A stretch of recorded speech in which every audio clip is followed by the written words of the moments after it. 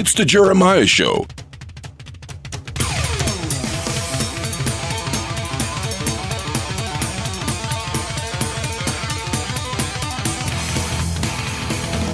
Welcome to the Jeremiah Show. We are so thrilled to be broadcasting today from the incredible, absolutely stunning Woodshed recording in Malibu, California. I'm actually looking out the window at the Pacific Ocean right now, and it's just beautiful. Woodshed recording has hosted such iconic artists as Coldplay, U2, John Mayer, Barbra Streisand, Sting, Harry Styles, Lady Gaga, and Pink, and that's just to name a couple of them, a few of them. Owner and visionary Richard Gibbs built Woodshed to offer composers and musicians a place to escape into their creativity and record music without distractions high above the Pacific Ocean. Woodshed recording was designed by renowned architect Akai Yang. To be first and foremost a creative environment that takes full advantage of the inspiring ocean views and the breezes. Woodshed has boutique instruments and the finest equipment available, completing the recording experience. And it was almost lost on November 8th, 2018, when the Woolsey fire ravaged the landscape in Los Angeles and Ventura counties. The fire burned 96,949 acres of land. The fire destroyed 1,643 structures, including Richard's home. It killed 3 people and prompted the evacuation of more than 295,000 people. Richard, let's play that clip. I'm really sorry. Thank you. Memory's gone. I mean, it was all in perfect condition. Are you kind of in shock right now? Yeah, but I know we'll be okay. It's sad, but, we didn't get hurt, and that was the important part. This is when the impact of the fire started to sink in. The devastation would be bad. The intense and erratic Santa Ana winds just kept fanning the flames, taking with it hundreds of homes from the hillsides all the way to the coast. It really seems like we're chasing it. It moves so fast, so aggressive, and the fire behavior is just so intense. Richard lost his house, but miraculously and incredibly, Woodshed recording was spared from the fire and the flames. I am joined today by owner Richard Gibbs and special guests. My special guests are Mariel Hemingway of the Mariel Hemingway Foundation, founder and co-founder Melissa Yamaguchi, Ava Lynn, singer-songwriter. She was just on this season of The Voice. Did really well. Welcome, Ava. She's our artist here today. And Heather Dawson, who is founder. Are you editor-in-chief? You're everything, right? Wear a lot of hats. She does it all. And it's California Life HD. Mike Gormley of Los Angeles Personal Development. And then I want to give a big thanks to Josh, Marco, and Richard Dugan for sound and audio and video. You guys have done a great job. Welcome, Richard Gibbs. Oh, I welcome you. This is my place. I welcome you. I meant to tell you, I was hoping we could trade keys or something. It's a beautiful, beautiful spot. Thank you. So tell us about the fire and how was Woodshed saved? Whew. That's a 2-hour story all on its own. Yeah. The fire hit. My wife and I were here until 15 minutes before the fire actually hit our property. We were watching it come up over the hills. Obviously, it was a massive fire. By the time it started in the valley, by the time it crested the mountains here in Malibu, it was 14 miles wide. Wow. It was a massive fire front, the biggest that had ever hit Malibu by a country mile. And we saw it coming up over the hills, and it looked like it was going to miss us. The prevailing winds looked like it was going to blow it out north of us, west of us, over Zuma Beach. And we have some photos we're going to show. Yeah, that obviously did not happen that way. But we were preparing as quickly as we could for that. We grabbed anything of value we could out of the house. we kind of assumed the studio I did, it's called Woodshed.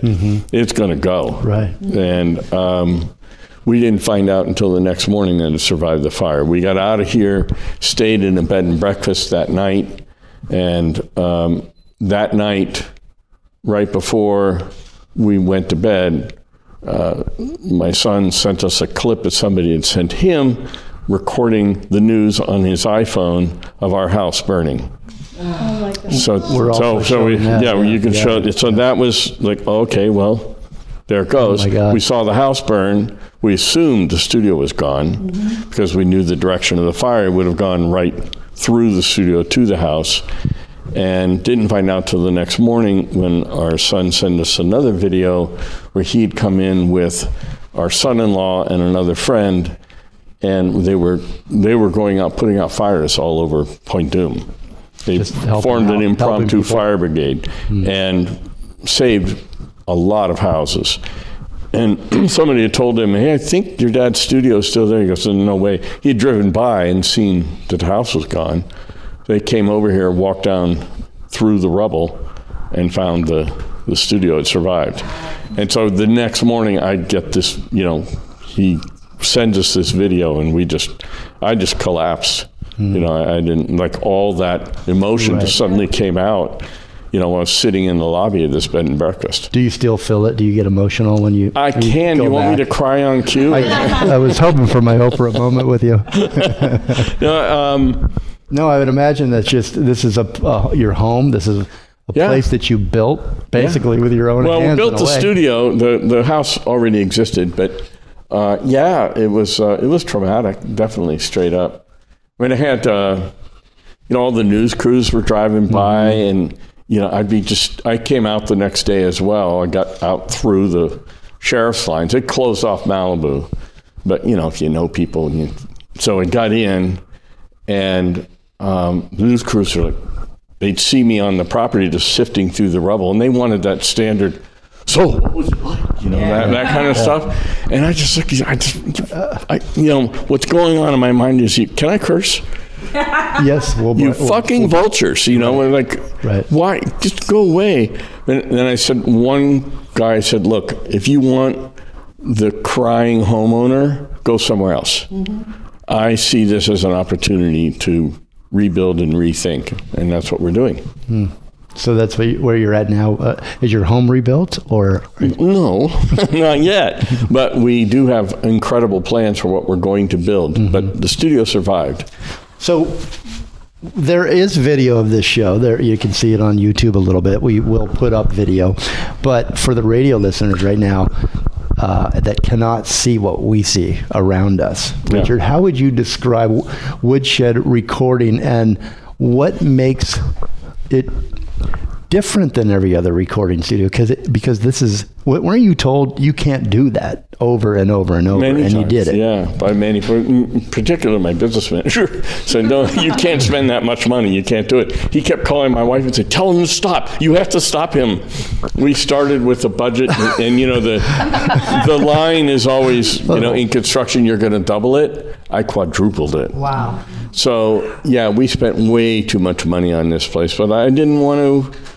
I could do it, barely, but I could, and I did, and just rethought how a recording studio works. But I did it for my own purposes. So describe what it looks like to you. Well, describing it to somebody who has no video right now. It's a modern craftsman in craftsman architecture style, but it's a modern take on that. And recording studios typically have no glass. There's no windows anywhere for acoustic reasons. And we have this amazing ocean view, which you can't really see because it's going to blow out with my camera here. But there was no way I was going to block that view. There are windows all around us. All around, yeah. 360 degrees is, You feel like you're in nature, and we are, right? We are in nature. By the way, I think it's funny to me that we're all sitting, anybody that looks at this, they're going to see this Brady Bunch tile in here, and it makes it look like we're zooming in from all over the world, just so everybody knows we're all right here. Well, all of the music I want to mention in the show, there are 14 songs in these two, part 1 and part 2, and all of it was recorded here. And as I was putting the soundtrack together, I noticed that most of the videos, I clicked on the videos, all Coldplay. All of them here? Yeah, they're filmed here. Yeah, of course they would be. We should get a lot of people that come here that didn't record here and film video to make it look like they recorded here. We charge them a lot for that. You should. They should. Well, the way that it's built and the landscape, it really is inspirational. I can imagine that anybody who's creative would just feel so inspired. Well, to answer the unasked question of how did it survive the fire, I had to give credit to the landscape, and the credit for the landscape goes to my wife, Linda, who studied and teaches regenerative agriculture and permaculture and biodynamic farming. And the grounds down below the studio and immediately around the studio were kind of her experiment grounds, and she uses it for teaching. And she didn't study that to make it fireproof, but it turns out that saved. None of these trees burned.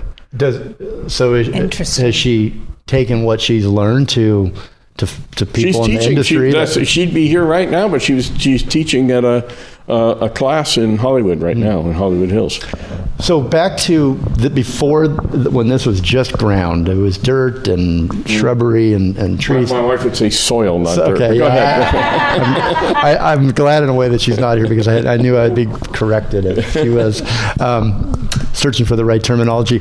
What was the vision, Richard? Like before, when you looked at this area, how did you see a place that was open, that was bright, airy, that brought in the outdoors, inside, inspired creativity?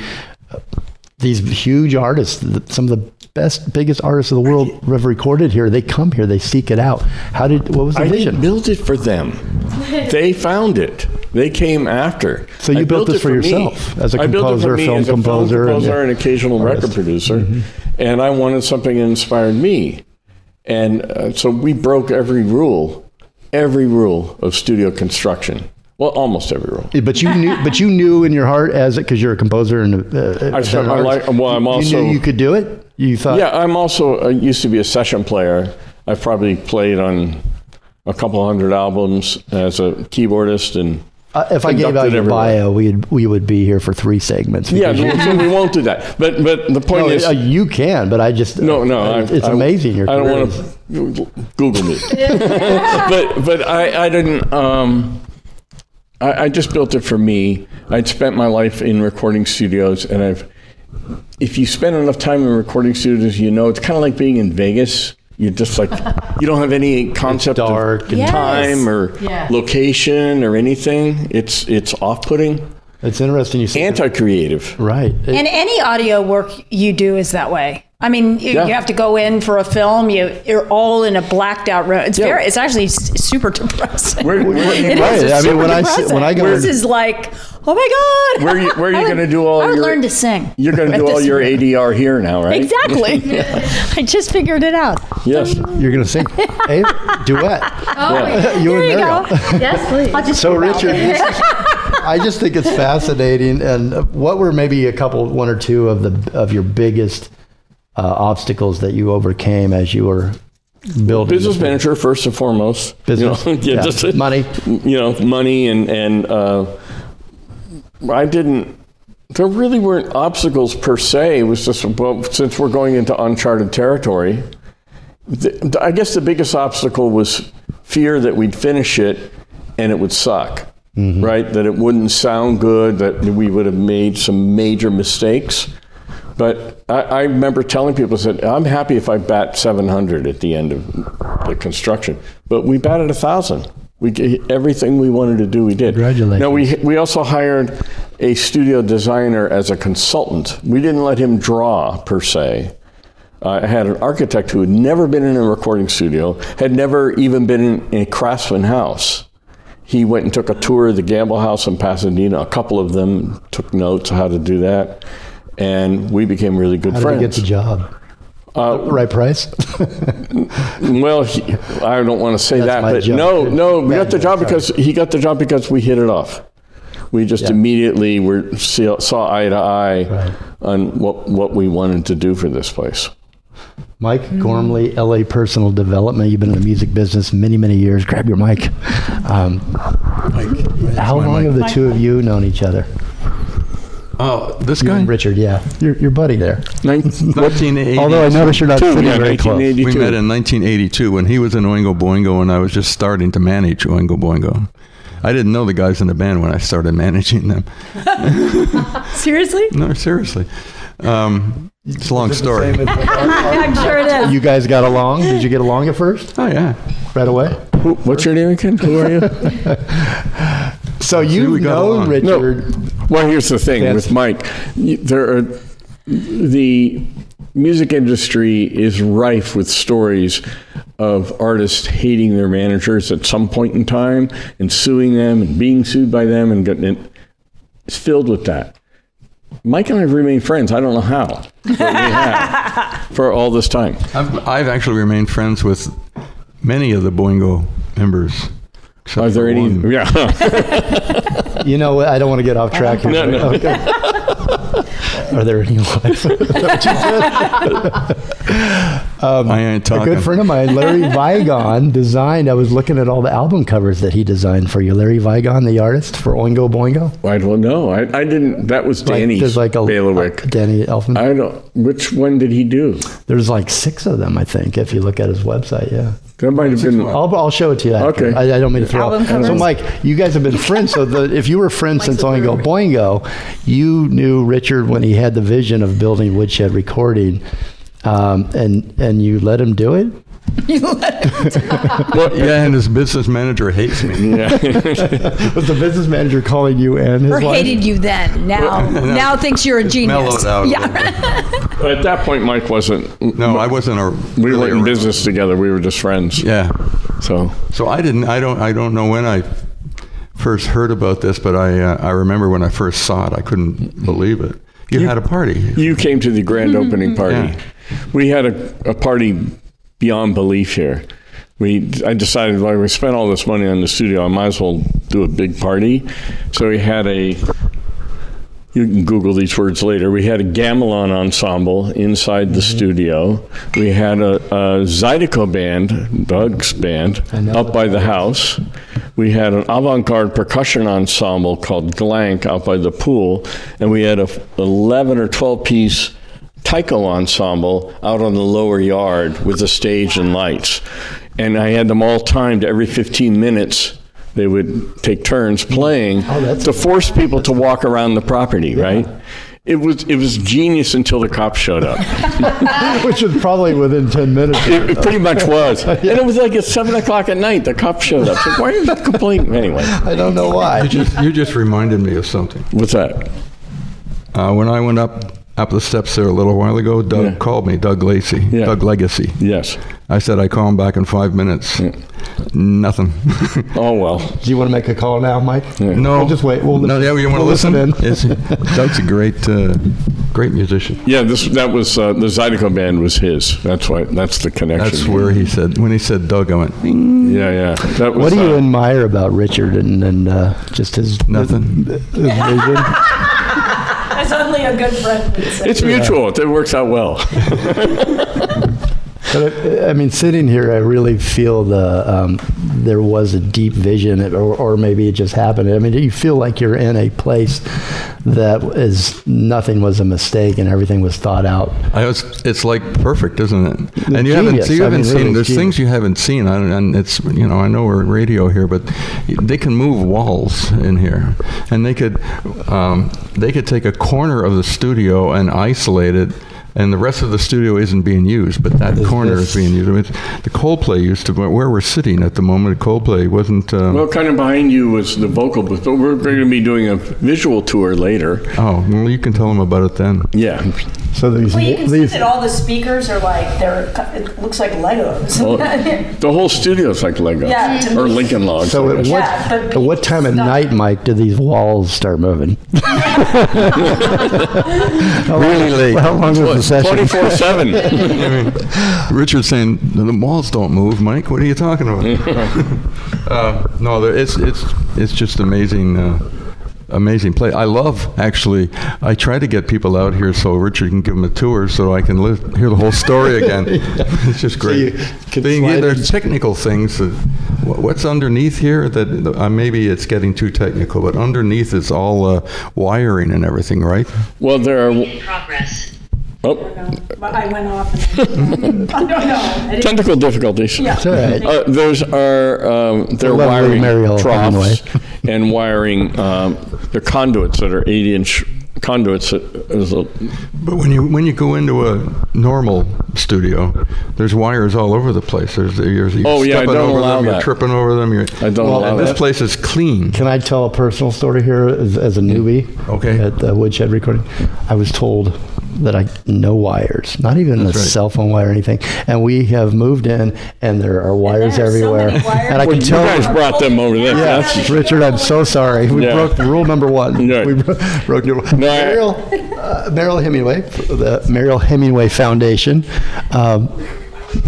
You have done a lot of work. You're an activist, but you've done a lot of work bringing resources to people that need them, that maybe don't ask for them, and work on mental health awareness, and you help people in that way. And I know musicians is one of the areas that you work on. And well, I think anybody. I come from an incredibly artistic family. My grandfather being Ernest Hemingway, but I think anybody in the arts, somehow there's this incredible balance that takes place between creativity and the balance of the mind, and I think when one can't handle the stresses of life, trauma, upbringing, whatever, then addiction happens. And I think that happens a lot in the music industry. It certainly happens a lot in the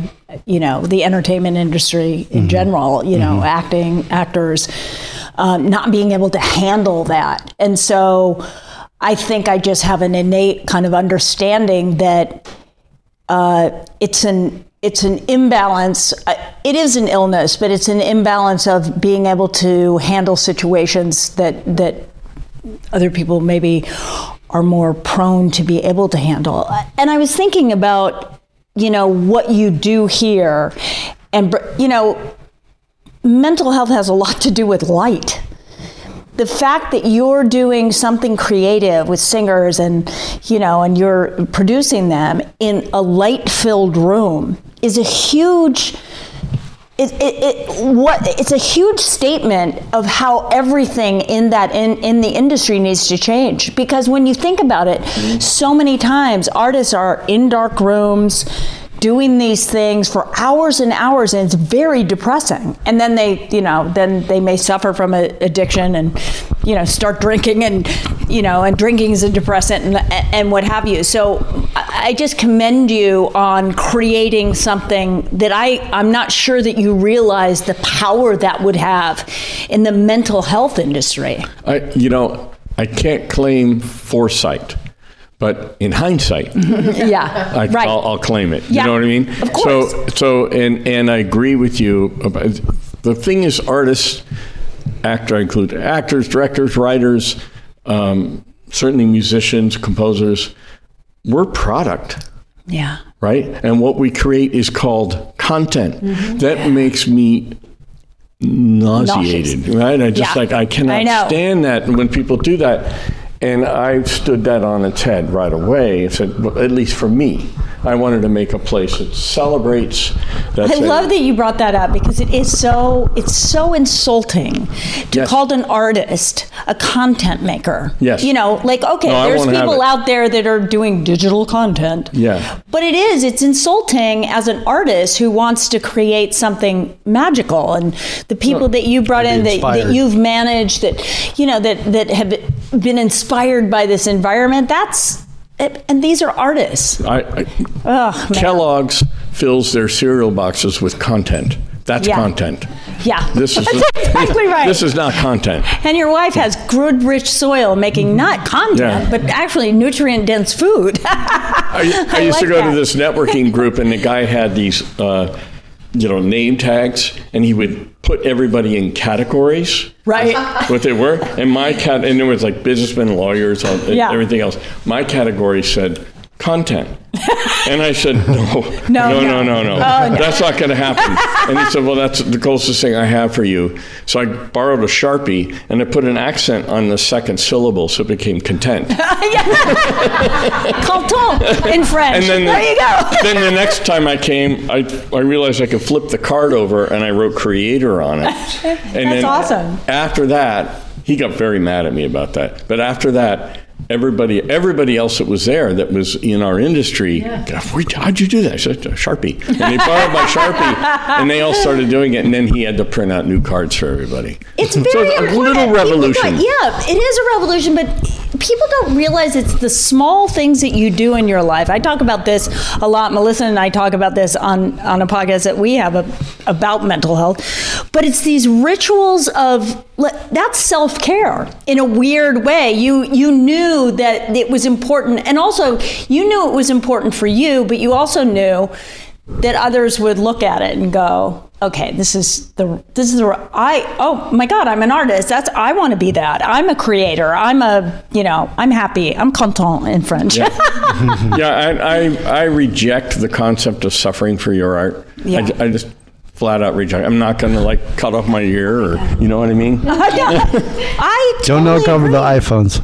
No, I totally agree with you. I think that artists have too long, and my grandmother might be a little bit to blame for this, because there was this tremendous amount of suffering, courage, bravery, walking a fine line between danger and living life. And I think if he were to do it again, he would do it with joy.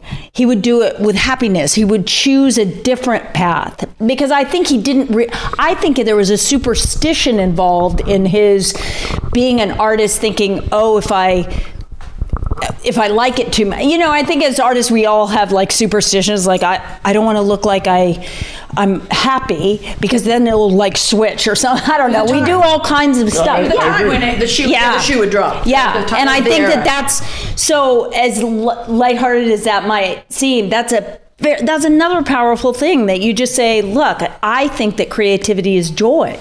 Creation is love, right? Oh wow, that sounded woo. Sorry. No, I'll go even further. Is that I feel like, at the risk of sounding like a complete nutcase, what we do as creators of music, of art, whatever, that's the truest religion. Yeah. Right? Yeah. And I do believe that organized religions throughout history have either co-opted, suppressed, whatever, in particular music, but in the arts in general. Now, they've supported it as well. I had to recognize that. But why are jazz musicians and blues musicians relegated to playing in strip clubs? Right. Why is that? Why aren't they playing in churches? I mean, they do in some churches, in some cultures, but not in most. Right. The Taliban cuts off your hands if you play music. They kill people for playing music, right? Right here in Malibu, the Church of Christ, the Pepperdine University's Church of Christ. Yeah. You are not allowed to play instrumental music in the chapel. There's no organ in any Church of Christ chapel anywhere. I never knew that. Yeah. What? Because it is not of God. It's only the human voice is considered. Well, what's your approach to this? Wow, music being akin to religion, a true religion, is not far-fetched from the Thoreau and Emerson approach to how can I question the existence of God when I see it in every leaf and every this connection we have with nature? It's the same vibrational energy when you bring in music. When you're standing out in nature and you hear the wind and the rustling of the leaves, it speaks to the soul, which is exactly what. So I understand the tie into religion makes perfect sense. Oh, I can't wait to read some kind of book, and it mentions me with Thoreau and Emerson. This is amazing. Thank you. That was beautiful, but it's so true. It's so true. Before we move off the topic of being a commodity, an artist as a commodity, or as a content provider, I think we have a really unique opportunity with Ava Lynn here, who just came off of NBC's The Voice, and you're a new artist starting out. And are you seeing, what would you say, Mariel, to Ava Lynn now? That at the stage she's at, and are you experiencing? Well, I would say, does it resonate, or does we sound completely out of our Yes, no, 100%. With social media in general, it's all about content. And I've gone and I've met a million, music producers, just people in the music industry, and they tell me, you need this many followers in order to be considered. You need this many, you need this much, publicity, this many things. And I do kind of envy some people that kind of grew up in the place where they just get to perform and people find them there and not on social media, because I think that you can create fake images and fake content, and it's not what people are, and it's not. I sometimes hate social media for that. But even just coming off of a music show, their whole job is to create content and create you as an artist and what they want you to be and the way that they want you to look and everything like that. So it is difficult for someone that's growing up and wants to be a musician in this era, just with all of the music being on social media. It feels like it's not really in everyday life anymore. It's all just, on your phone or in your headphones, not outside. I think that's what makes it fascinating. When you think about the 60s or 70s and you think about these old bands and meeting up in Laurel Canyon, and they're they spent, probably in a very dark room doing very dark things, but some great things, but just spending that time really discovering it. It's become so technical. But the good thing is about The Voice, and of course your incredible talent, when you're really talented, it shows through. Even with all this stuff, when you have a creativity and a voice like you do, it does shine through. And also, if you have that understanding, that innate understanding that I'm an artist, I'm stay true to being an artist, it will always shine. Don't you think? No, for sure. Speaking of talented artists, who are we about to listen to? That was recorded here at Woodshed. That's right. Yes, we're about to listen to Lady Gaga, which is incredible. She's kind of someone that's interesting to talk about content, because she kind of portrays herself, as Lady Gaga, at least in the beginning. She was just, and you see her in A Star Is Born way more as an artist and way more as a person. But it's interesting. I'm sure you saw her or met her or was around her.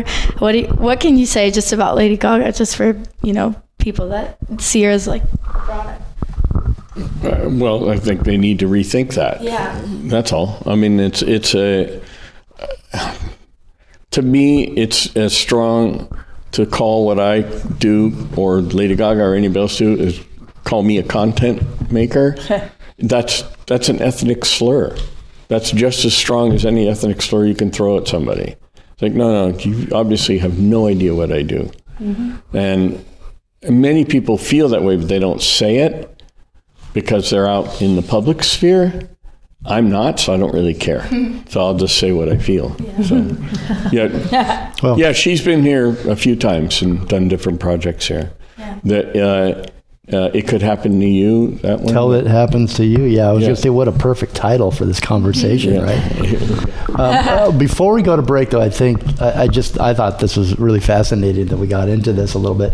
Mike Gormley, you have been a part of that machine. You've probably seen it in every stage, from your days as a journalist at Cream to developing Rod Stewart, working with Oingo Boingo, on and on, Rush. What do you see? Does a person like Ava Lynn, who's starting out, still need to jump through and hit those marks in the music industry, or has it changed at all? Well, it's funny when the internet first came along, and it looked like an opportunity for everybody that was going to.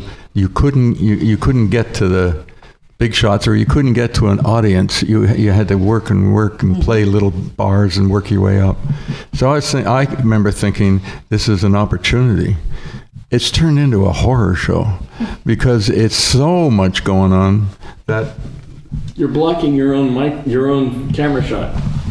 That was strategic. We're trying to get content here. I thought your dog had jumped on the table. That'd be Daisy. Anyway, it's thank you, Richard. Anytime. It's You're so handsome, Mike. I don't want that to be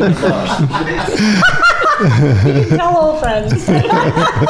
Harass each other. Anyway, it's now, to me anyway, it's so many people, so many things going on, and they talk about how you can break through and it becomes viral, and I don't know if there's somebody manipulating that or if it really is natural. Mm-hmm. If it really is natural, it's great if it happens, but it's not fair. You can't, because so marketing is getting someone's talent out.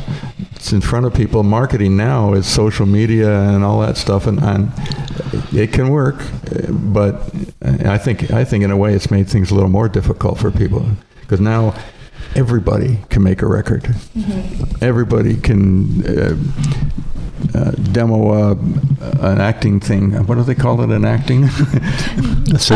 Do an audition, or I know. There was a now we don't. Now we don't reel? even go to an audition anymore, and you just do it on your iPhone, right? And you send it in as slatable, and hi, I'm so-and-so. And there's these stories really of tall. people who A lot of you can get personality, a feeling for a person that way. recorded nothing, or recorded in a basement somewhere, and ended up getting through the crowd. It does happen every once in a while.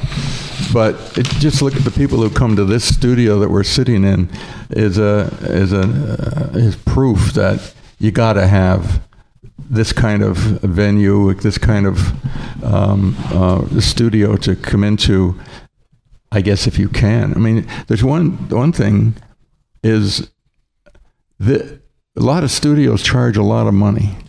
You don't charge a lot of money. You charge same for everybody. No, I'm trying to be nice. Purposely, no. But I hate to be. Are you finished with the sentence, or I don't want to cut you off? I guess I am. No, finish. I'm sorry. So you don't.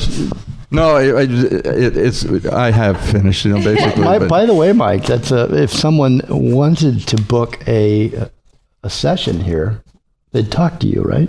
Not me. No? Talk to me. They talk to you. Talk to Richard.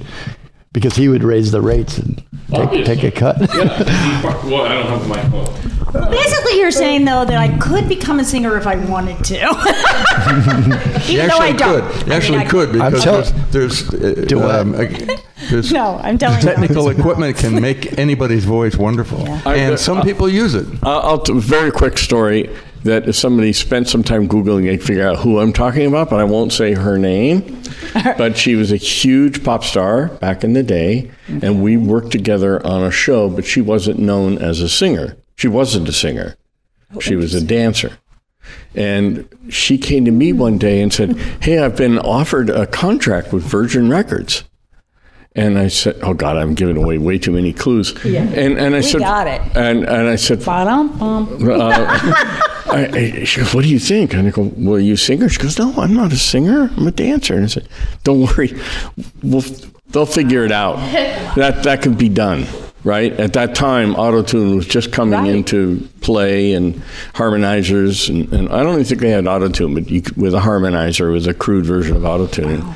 And sure enough, she #1 hits, huge hits. And her videos looked amazing. Yeah, she can dance. Right? Wow. It's going way back. It was Echo Chamber that covered up bad voices and so on. Yeah. You'd hear these records, and you would think we're in the middle of a cavern or something, but it was just to cover up the. You're putting reverb on me later, right? Mm-hmm. This is your in post. Okay. Already now. We're not letting you sing. No, Lord knows. With the conversation about marketing and all that, it's probably a bad time to bring up we need to take a commercial break. We are at Woodshed Recording with Richard Gibbs. He's a composer, he's a musician, he's a producer. I want to call him a visionary, and I think everybody here at this table would back that one up. Go to woodshedrecording.com and check out more. You've got to check out the photos of this place.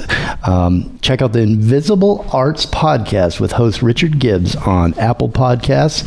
And you can find Richard Gibbs on his website at richardgibbs.com and on Instagram at I am Richard Gibbs. And on a good day out in the water surfing. And most of the time in the water surfing or recording beautiful music or working with great musicians.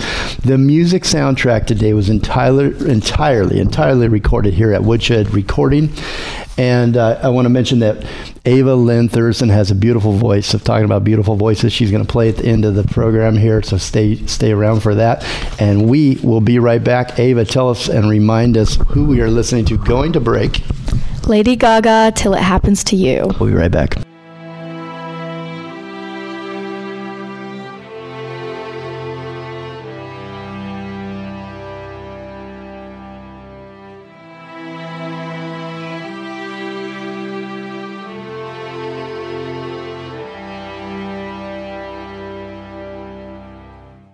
You tell me it gets better in time.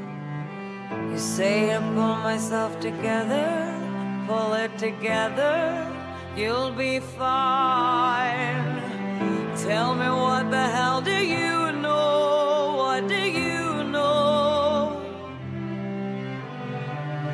Tell me how the hell could you know, how could you know? Till it happens to you, you don't know how it feels, how it feels. Till it happens to you, you won't know, it won't be real. No, it won't be real. Won't know how it feels.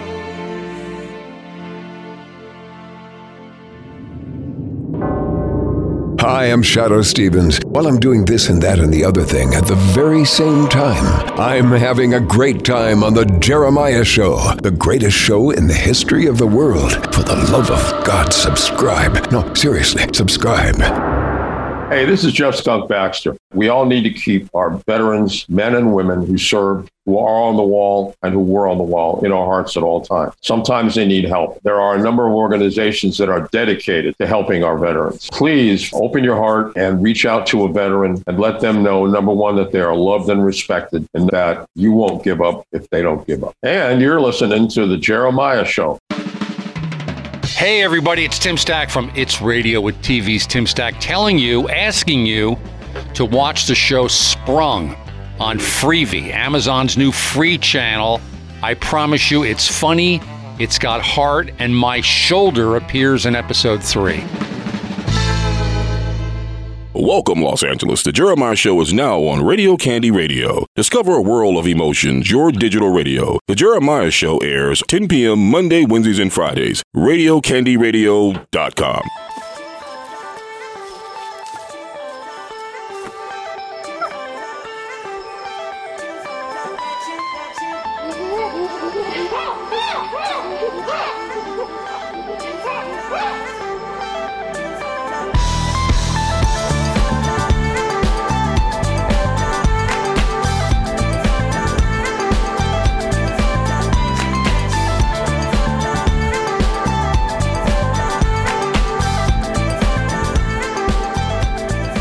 Welcome back to the Jeremiah Show. We just came back in with Coldplay, Adventures of a Lifetime, recorded here at Woodshed Recording, which we're sitting here in the middle of the recording studio with owner Richard Gibbs. Woodshed Recording. Mike Gormley has grabbed his mic and is taking over. Correct me if I'm wrong, but was Coldplay in this room when the fire hit? They had it booked. They had a book, but they weren't actually here. I thought for this album, for this song. All right, never mind. That was good too. So welcome back, Heather. Heather has joined us here. Heather Dawson. She's the editor and the founder of California Life HD.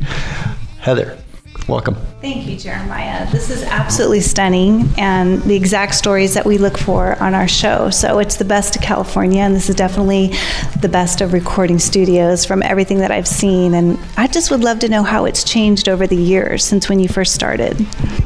As far as the process and all that, it's pretty much been the same, but this isn't that long of a time period since we opened this studio. It's been 19 years. And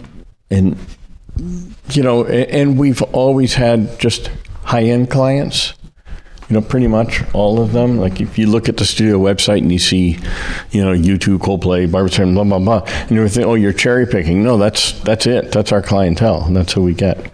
So it's been good. It's been consistent.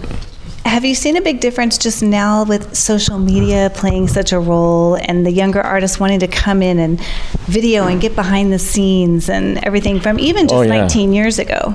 Yeah, I mean, so many people come in now and they just assume they can bring a camera in and film while they're recording. And we tell them, no, you can't. Because this is a location as well. We rent this out as location. And we say, you can, but you have to pay a location fee to do that, which always kind of throws people off a little bit. So those of you at home, you're seeing very expensive footage right now. I don't think we're getting out of here. We have to do dishes or something? Yeah, we'll talk. Okay. Great question, Heather. Thank you so much. We're going to take another quick break. We're at Woodshed Recording with Richard Gibbs. He's a composer, musician, and producer. Check out his podcast, Invisible Arts Podcast. He talks more about the fire and everything else and building the studio. It's great. Apple Podcasts, everywhere else you can find podcasts. And his website is richardgibbs.com. Instagram, I am Richard Gibbs. He'd love to be followed. Doesn't bother him at all. And the music soundtrack today was entirely recorded at Woodshed Recording here. And Elise Thurston is here. She's going to, what song are we going to listen to? Do you remember? We're going to break? Yeah, we're now about to listen to the Chainsmokers and Coldplay, Something Just Like This. Richard, I'd love to hear what it was like working with the Chainsmokers and Coldplay here. Are you a fan? Yeah. I don't know. I was surfing. I mean, the roster, if you go to the website, woodshedrecording.com, it's incredible the people that played there, played here, recorded here. Does it ever, so you were out surfing, so you see these people all the time. I'll give a quick tour when they come here, and I'll give a quick tour for the people watching, basically what I do with everybody else, but then I'm out. I don't let them have their space. Oh, yeah. Because they come in with their team, right? They come in with their producers and what have you. They don't. Most people don't come here because of me. They may come in spite of me, right? So I stay away. I'll just make sure they're comfortable and I'm out. No, I get it. Right energy. Yeah. Yep. All right, the Chainsmokers and Coldplay, Something Just Like This. We'll be right back.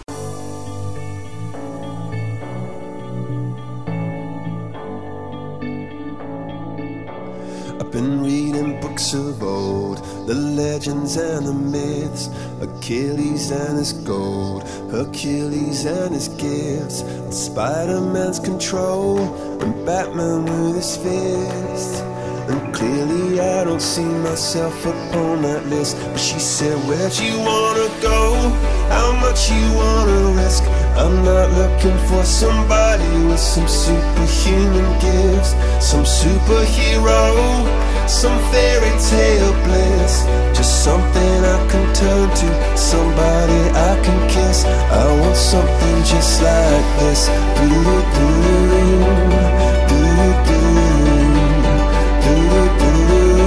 Oh, I want something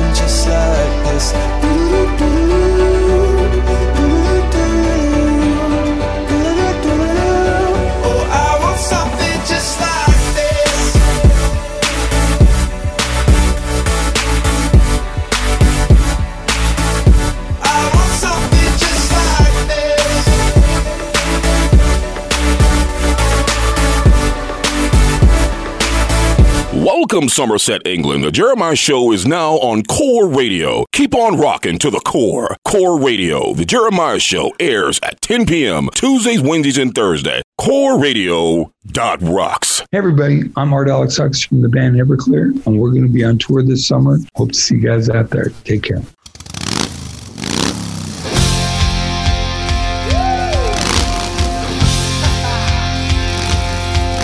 And we're back with the Jeremiah Show.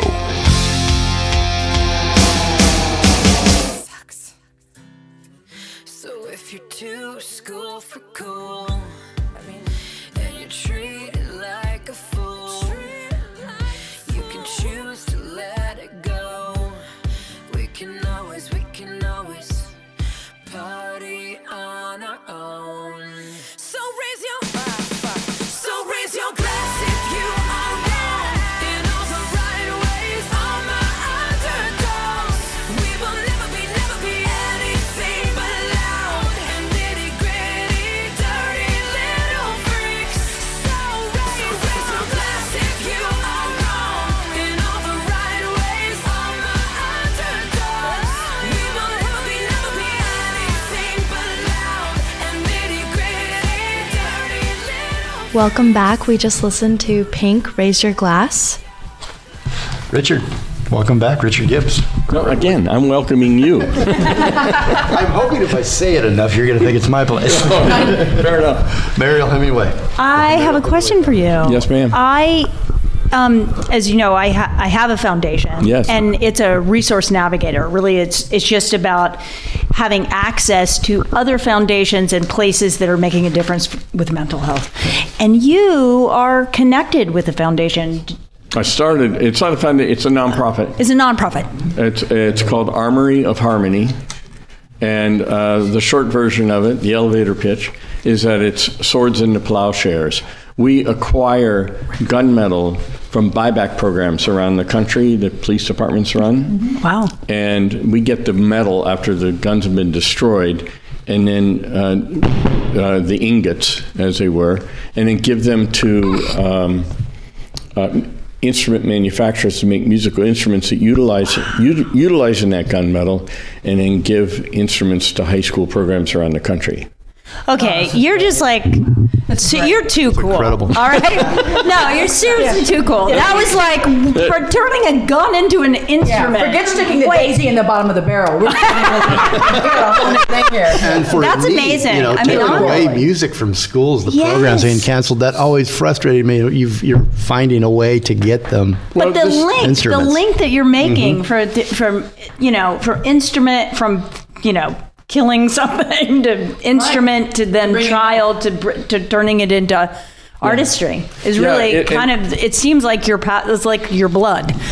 Well, Mike's part of this initiative as well, and a bunch of other very amazing people have signed on to help out with this. It's not really quite out in the public yet, what we're doing, but it's not, I always had to be very clear about this. It is not an anti-gun initiative. That's not the purpose of it. The purpose of it is to get people that are pro-gun to say, okay, here's something we can do positive about this. Let's get more kids into music. My smart-ass one-liner about it is no clarinetist has ever shut up a school. Right? So, right? At least to my knowledge. Yeah, no, it's beautiful. And I didn't take it as like, oh, you were making a big statement. I took it really as the alchemy of it, Thank you. Yeah. Well, one of the things we do at Mariel Hemingway Foundation, one of the things we do at the foundation is really trying to make the connection between, to find purpose. And a lot of times when people are coming to the foundation, seeking out the help from Mariel or our foundation, they're looking, they don't know what they don't know, and they're not exposed to a lot. So one of our jobs is to expose them to as much. And they oftentimes when they find out what's available, they're still trying to find a link to purpose. And this is one more connection to purpose and reason, and not making political statements, just showing purpose is really powerful. No, if I may put our logo on your site, we'd love to help. Absolutely, we will do it. Absolutely, what a great collaboration. ArmoryofHarmony.com. We'll be right back, but first, Ava Lynn, who's going to break? Yes, Shawn Mendes, In My Blood. Oh, I have. Wait. Tell the story. Very quick story. I was here when Shawn showed up with his crew. I walked him down that walkway, came in, showed him everything. They immediately, Shawn went right to that light powder, well, you can't see it, but there's a powder blue guitar over there. Picked it up, and I started handing all these odd instruments out to his co-writers. So, oh, try this, and they'd never played this. And right in front of me, within 15 minutes, they had the kernel of In My Blood. In 15 minutes of walking in, and wrote it and recorded it here. So that's a great story. I thought this song was really. I thought of Mariel and the Foundation when I heard this song. The lyrics, it was really, really touched me. We'll be right back. Help me. It's like the walls are caving in. Sometimes I feel like giving up. No medicine is strong enough. Someone help me. I'm crawling in my skin. Sometimes I feel like giving up, but I just can't. It isn't in my blood. It isn't in my blood.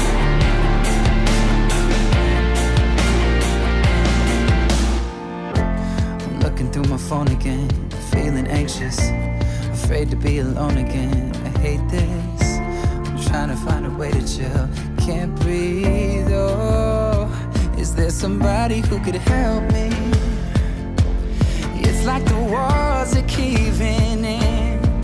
Sometimes I feel like giving up. No medicine is strong enough. Someone help me. I'm crawling in my skin. Sometimes I feel like giving up, but I just can't. It isn't in my blood.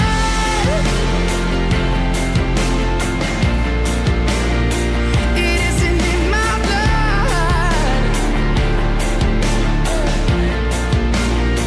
I need somebody now. I need somebody now. Someone to help me out. I need somebody now. Check out Jeremiah's top 10 new artist picks on Radio India Alliance each week. The Radio India Alliance is a chart service that allows indie recording artists an opportunity to have chart placements. We don't charge. We support. RadioIndiaAlliance.com. Hi, my name is Zara Knight, and I'm with Farm Jam Music Festival. I'm Greg Knight, and I'm with Farm Jam Music Festival as well. Real farm, real people, real music. And you're listening to The Jeremiah Show. Hey, it's Tim Stack, and having been in show business for so long, I have a lot of really funny friends, and you can hear them all on It's Radio with TV's Tim Stack. That's part of The Jeremiah Show. So listen.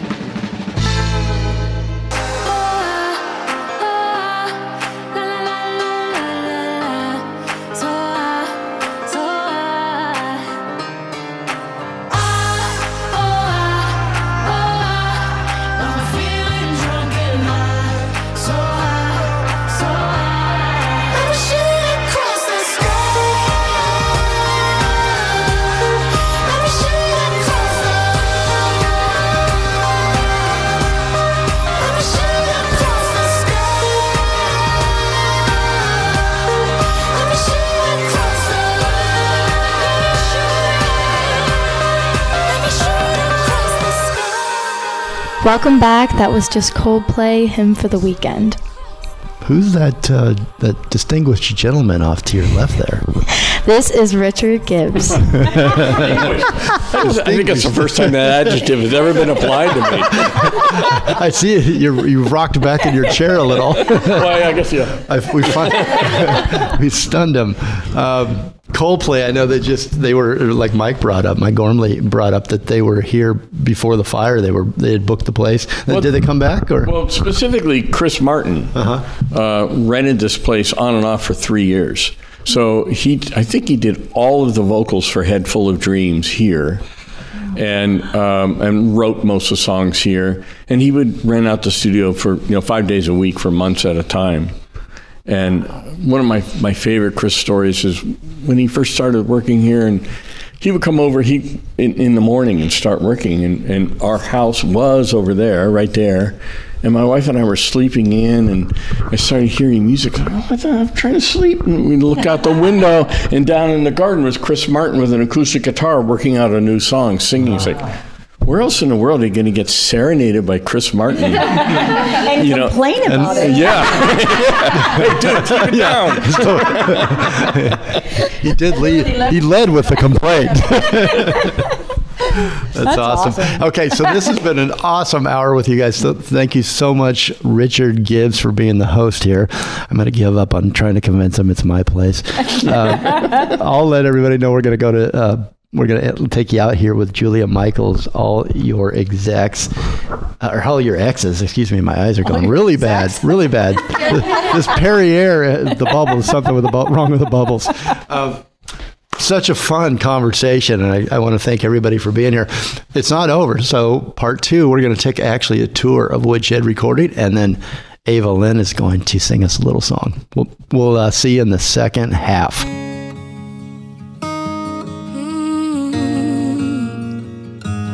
I know where you've been, what you've done, who you loved is a part of who you are. But that maturity ship sails when I hold you in my arms. There's a spot on your chest just for me, it's personally addressed. And anyone there before me should be a criminal offense. When your friends tell stories about 2017, I know there's parts that they leave out to be considerate of me. Wish I could be blissfully unaware of where you used to put your mouth and who you write your fucking songs about. I wanna live in a world where all your exes are dead. I wanna kill all the memories that you save in your head. Be the only girl that's ever been in your bed. I wanna live in a world where all your exes are dead. I wanna live in a world where there's no exes at all. Like you were waiting for me to be the first thing you fall for. The only girl that's ever been in your bed. I wanna live in a world where all your exes are dead. Hi, this is comedian Maz Jobrani, and you are listening to The Jeremiah Show. Listen, man. Did you like our soundtrack? Find all of our soundtracks on Spotify. The Jeremiah Show. Look for the black label. As always, a big thanks to our station manager, Les Carroll, for letting us on the air at all. Listeners, we appreciate you and want to hear from you. Please send us your ideas at jeremiah@thejeremiahshow.com or on Messenger, on Facebook, or Instagram. The Jeremiah Show is produced by executive producer Jeremiah Higgins and me, your announcer, Tony Kelly. Communicate, listen more, and evolve. I'ma put my guns in the ground. I can't shoot them anymore. That cold black cloud is coming down. My name's Danny Trejo. Jeremiah, you're loved, Holmes. I love you. I love you. It's NFL draft season, and that means it's time to start thinking about fantasy football. FantasyPoints.com features industry-leading experts and prognosticators using proprietary hand-charted data to help you score more fantasy points. FantasyPoints.com is the place to go for whatever kind of fantasy football you play. Whether you play fantasy football, daily fantasy sports, or do a little bit of everything, Fantasy Points has the meticulously researched content to guide you to victory. And why wait for the fall? Fantasy Points also covers the new spring football league, the UFL. Join the guru, John Hansen, Scott Barrett, Joe Dolan, and other massive names in the fantasy football universe with an exclusive offer. Use code Pantheon for 15% off any Fantasy Points package, including the all-in package, with access to every article, tool, and data nugget that Fantasy Points has to offer. That's fantasypoints.com and code Pantheon for 15% off at Fantasy Points. Fantasypoints.com, code Pantheon. Score more fantasy points.